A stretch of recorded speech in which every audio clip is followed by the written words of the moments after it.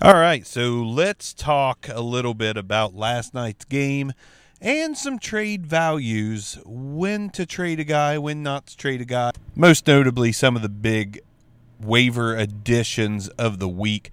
Let's start out, though, by just dropping a little bit of knowledge. So every once in a while, me, Arms, and Neil are going to do a full back row show, but I'm going to drop some mini episodes, just me here and there, tips, what my opinions on the week, my opinions on waiver additions, IDP, things like that, just to kind of keep the show fresh. So let's talk about last night's game. Tom Brady, obviously still a fantasy force. Dak Prescott picked up where he left off, threw for over 400 yards. He's going to throw for an absolute ton of yards, have a ton of attempts. He's definitely a fantasy stud, as is Brady.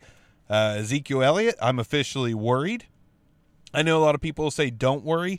I'm worried because I just don't see the explosion that he had his first few years in the league, and I'm just not that impressed when I look at him versus Tony Pollard. Tony Pollard looks a lot more spry than Ezekiel Elliott.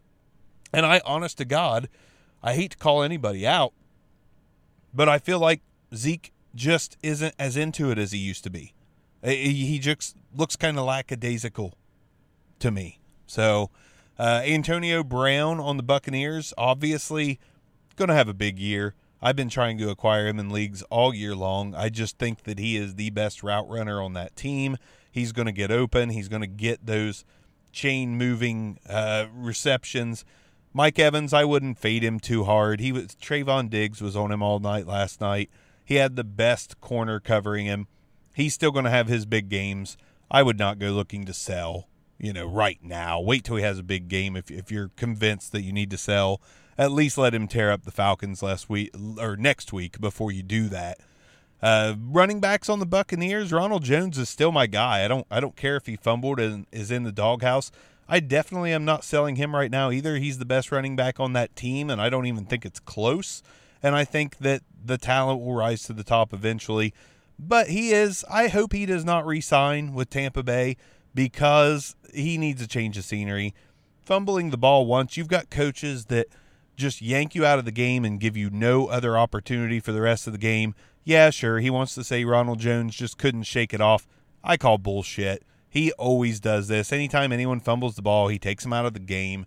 Bruce Arians is just a little too hardcore on his running backs. I mean, Leonard Fournette gave up an interception. Ball bounced off his hands. You didn't see him get pulled. But if he would have fumbled it, he'd have got pulled. We would have saw nothing but Giovanni Bernard from that point, or Keyshawn Vaughn, for God's sakes.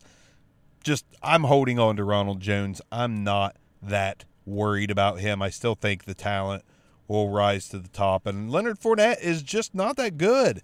I've never been a big Leonard Fournette guy. He's just not that good, in my opinion. Brady, again, Dak, there's no reason to even be worried. Those guys obviously still have plenty left in the tank. Not that Dak's old, but the shoulder thing, we saw that most of that is okay. It didn't look like he had the same arm strength, but he was still just as accurate. Now, let's move on to some things that I've seen lately. I see on Twitter some folks posting about what kind of returns they're getting for fringe newcomers into the fantasy microscope. Marquez, Callaway, Tyson Williams. I've seen people bragging that they got a second for Marquez Callaway. Seen folks bragging about a second for Tyson Williams. When did we quit wanting to win now? When did that happen? Because by all my eyes have told me, Marquez Callaway looks like he's going to be pretty good, and there's no receivers on that New Orleans team. Everyone says I'm waiting for that Adam Troutman breakout. I'm not. I'd say that's a year 3 thing if it's ever going to happen. I like Jawan Johnson more than I like Mr. Troutman. But Marquez Callaway is literally the only thing to be excited about receiving-wise on that team. I'm not giving him away for a second-round pick. It's not happening. That second-round pick is a dart throw. Every year, at least in 16-team dynasty, which if you're playing 12, you're doing it wrong. I'm sorry. You just are. Every team is typically good in a 12-teamer and a 10-teamer. God forbid an 8-teamer. you simple fucks. You can't play an 8-teamer. Every team is good. There's no skill or challenge or even management involved in that. My God. But in a 16-teamer, in the second round, that's when you see guys like, I don't know, Kylan Hill get drafted. And I like Kylan Hill, and I think that's a steal. But the second round is just such a crapshoot. Why would you give away what looks like the top wide receiver for the Saints for a second rounder, or Tyson Williams, who is leaps and bounds better than the guys they signed, Lev Bell, Latavius Murray, Devontae Freeman? You know why? Because he's young and he doesn't have a ton of wear on his legs. Those other guys are nice little, shifty veterans that can change it up. But if they don't give Tyson Williams the rock 20 times a game, something's wrong. Tyson Williams has the most life in his legs of everyone they signed. Yeah, Lev Bell could have a resurgence. I doubt it. Devonta Freeman, no freaking way. It's not happening. The only guy I would be looking for besides Tyson Williams, who I would not trade for a second rounder. How about you win now, folks? How about you win now? Somebody gives you a first, different story. I'm taking it. I'm taking a first rounder for him. Callaway, I'm not real sure. It depends on where you can project that first to land. If it's a really bad team offering you a first, you got to take it. You got to take it. Otherwise, I'm on the fence. But Latavius Murray is the only other guy I want on my team besides Tyson Williams. I'm not really paying attention to Lev Bell or Freeman. Latavius has a chance to get 100 carries. 100, 150. Latavius is the guy too. What's the easiest choice you can make? Window instead of middle seat? Picking a vendor who sends a great gift basket? Outsourcing business tasks you hate? What about selling with Shopify? Whether you're selling a little or a lot, Shopify helps you do your thing, however you cha-ching. Shopify is the global commerce platform that helps you sell at every stage of your business. From the launch your online shop stage to the first real-life store stage, all the way to the did we just hit 1 million orders stage. Shopify's there to help you grow. Whether you're selling scented soap or offering outdoor outfits, Shopify helps you sell. Wherever and whatever you're selling, Shopify's got you covered. Sign up for a $1 per month trial period at shopify.com/try. Go to shopify.com/try now to grow your business, no matter what stage you're in. Shopify.com/try. Me. Now, other running backs that have just walked into great situations, Wayne Gallman, that's not a terrible pickup because Mike Davis, I don't know if he's going to be able to handle all they're going to throw at him because he wore down last year as the season went on. So Gallman maybe, but there's nothing to be excited about with Gallman. He's a solid replacement level back. He's not going to do anything great. Volume. You're picking up Wayne Gallman in the hopes that he can give you volume. 3.9 yards per carry on a whole bunch of carries if Mike Davis doesn't pan out. But again, do not go selling guys that can help your fantasy team this year. And you got to remember, injuries are a thing. Baltimore Ravens will tell you that. Injuries are a thing. So even if you look like you're good at running back and you've got Tyson Williams, who's your third or fourth running back, why not hold on to him? That's great insurance instead of taking a second rounder for him only to spend on a guy who's going to be the third string running back on a different team and you're waiting for injuries to strike all over again just to get value.